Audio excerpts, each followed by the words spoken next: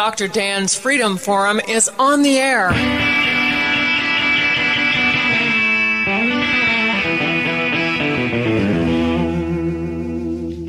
Never send to know for whom the bell tolls. It tolls for thee. Dr. Dan's Freedom Forum is a call to arms for those American patriots who, in the tradition of our founding fathers, will stand up now to defend the Constitution and the liberties that it guarantees to each citizen, to each of us. That is our mission, to explain in a clear and concise manner the direct effect of each issue on the individual, on you personally, not some anonymous being in a distant place, and to define in no uncertain terms the consequences of inaction.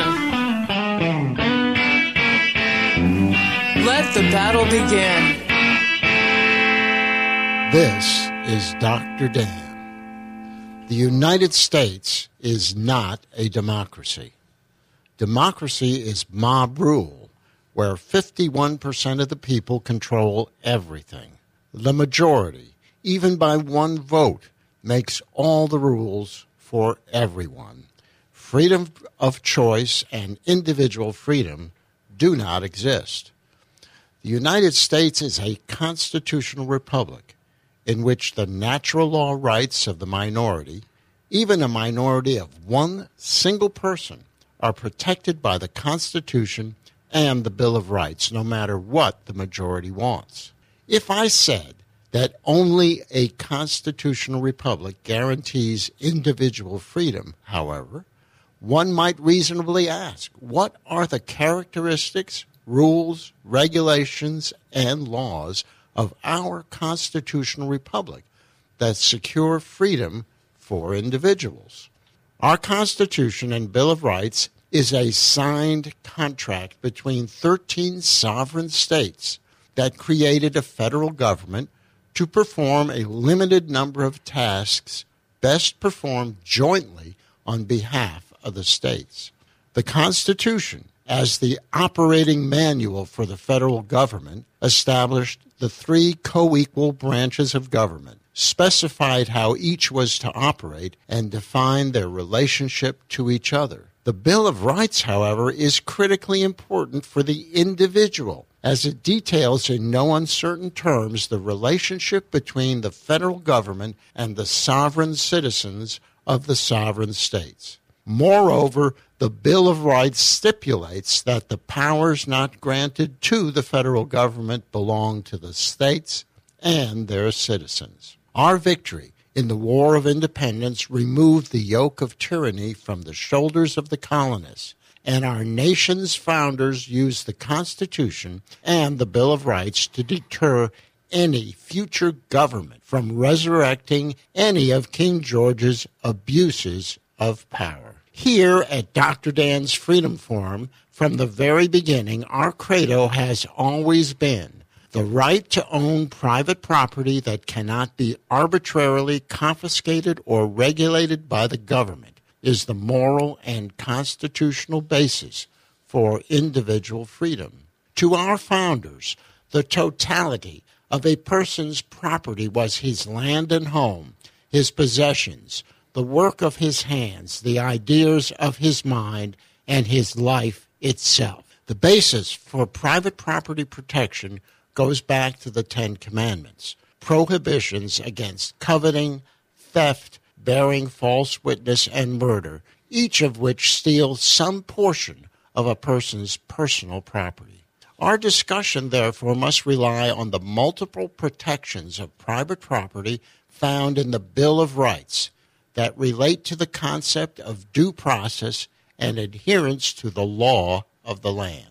Here are some specific portions of the Bill of Rights that deal with these issues. Amendment 4, the right of the people to be secure in their persons, houses, papers, and effects against unreasonable searches and seizures shall not be violated, and no warrants shall issue, but upon probable cause, supported by oath or affirmation, and particularly describing the place to be searched and the persons or things to be seized.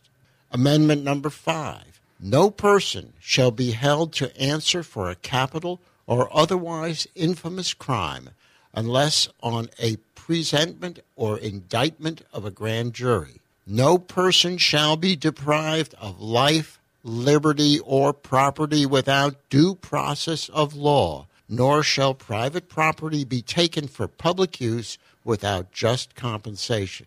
This is the basis for eminent domain, and obviously very important for us. Amendment 6. In all criminal prosecutions, the accused shall enjoy the right to be informed of the nature and cause of the accusation, to be confronted with the witnesses against him, to have compulsory process for obtaining witnesses in his favor, and to have the assistance of counsel in his defense. In a dictatorship, none of those protections exist. The government has no obligation to uphold the natural law rights of any individual and will engage in any behavior, moral or immoral, to retain power.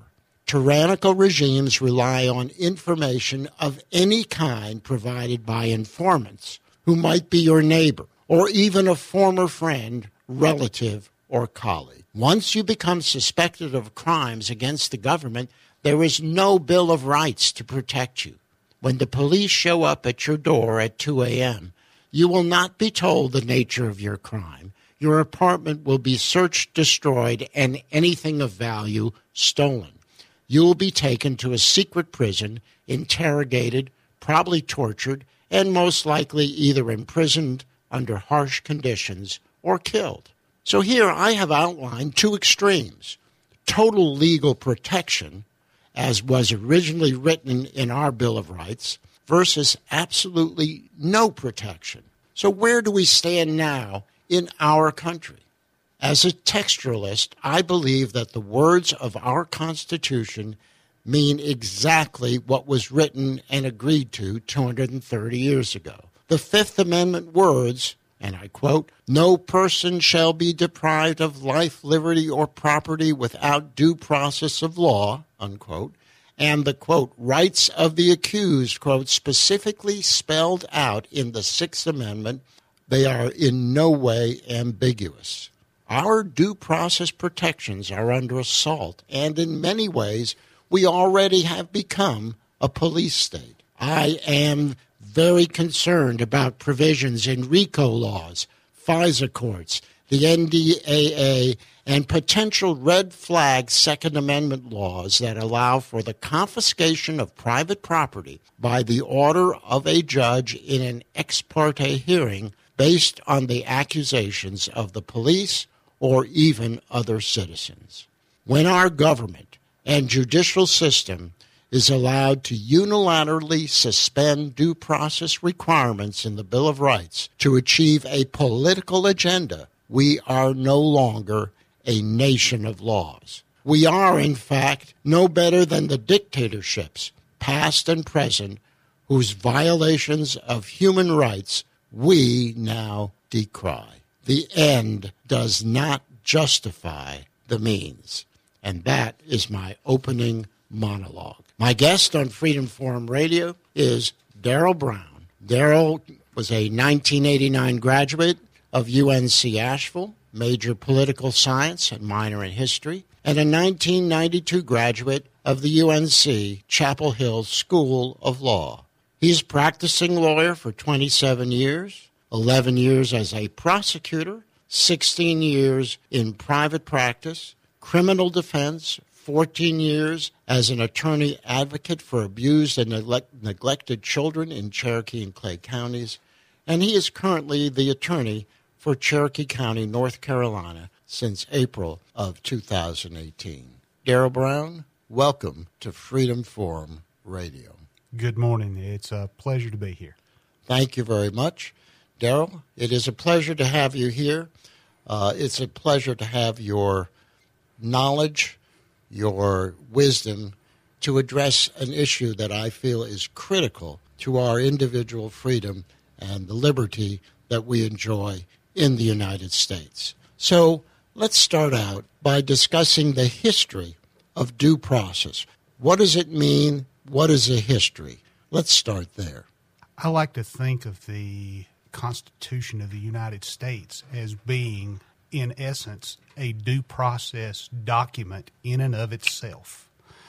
The Founding Fathers put it together, a form of government that is set out specifically within the body of the Constitution, and the individual states, for the most part, said, okay, this is fine, we like this, but without the Bill of Rights, we're not buying in. And the majority of the states, or the colonies at that time, when they were putting the United States of America together, would not even consider signing on to the Constitution and becoming part of the United States without some guarantees of individual rights. There are individual rights that are built into the body of the Constitution, but as you have so eloquently stated, the Bill of Rights is what protects each and every one of us from the government and what the government can do.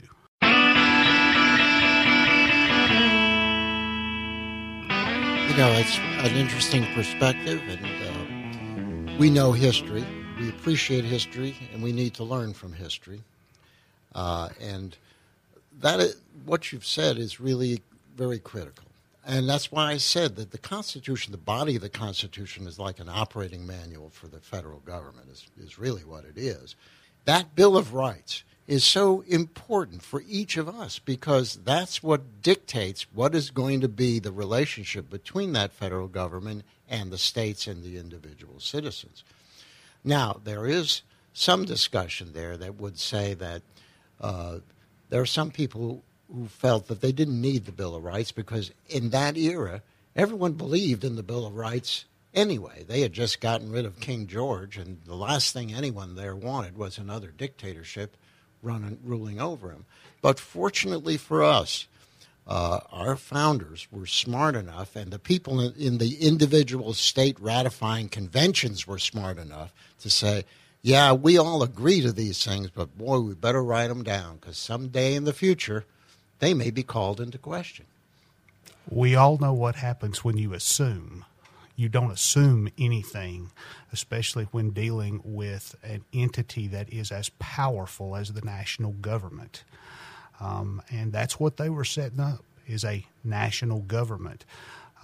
Most of the thinking that occurred before the United States was founded had much more to do with the individual states and how they wanted to run their own government. Georgia and Virginia were governed by two entirely different philosophies, and most certainly Massachusetts, Rhode Island, New York. Everybody had their own way of doing things. The concept of putting together a national government was a bit scary, history tells us. And it didn't take long after the Constitution and the Bill of Rights were approved before things started getting tested. And that's really true. And I appreciate you saying that because that was the concept of our founders, was that if you lived in Massachusetts and you didn't like the way things were going, you didn't like the way the government of Massachusetts were doing things, well, you could certainly move to Connecticut or Virginia or Georgia or one of the other colonies or states and maybe find a home there that was run by a government more in line with what you wanted. That was really the concept. And as you know, and you were about to say but didn't quite say, is that that Constitution limited the federal government. It was so scary that they said to the federal government, I got 18 things that you can do. Everything else really belongs to the states and their citizens to accomplish. Yes, sir. And I find it interesting that it wasn't long after the Constitution was passed that the national government, in and of itself, it was run by the Federalists at the time. 1798, you had the Alien Act and the Sedition Act, which was basically forged out of fear of immigrants. And that is something that exists today. It's nothing new under the sun. In 1798, the Alien Acts allowed for summary deportations. There was a fear of immigrants. They, in that particular act, they also extended the time that anyone was eligible to vote. Even if you became a citizen, they extended it from 5 years to 14 years. There was some real fear that was going on there. The Sedition Act, a little bit terrifying when you, 10 years earlier, were worried about the first, and I repeat, the First Amendment. The Sedition Act said that there would be no public opposition to the government.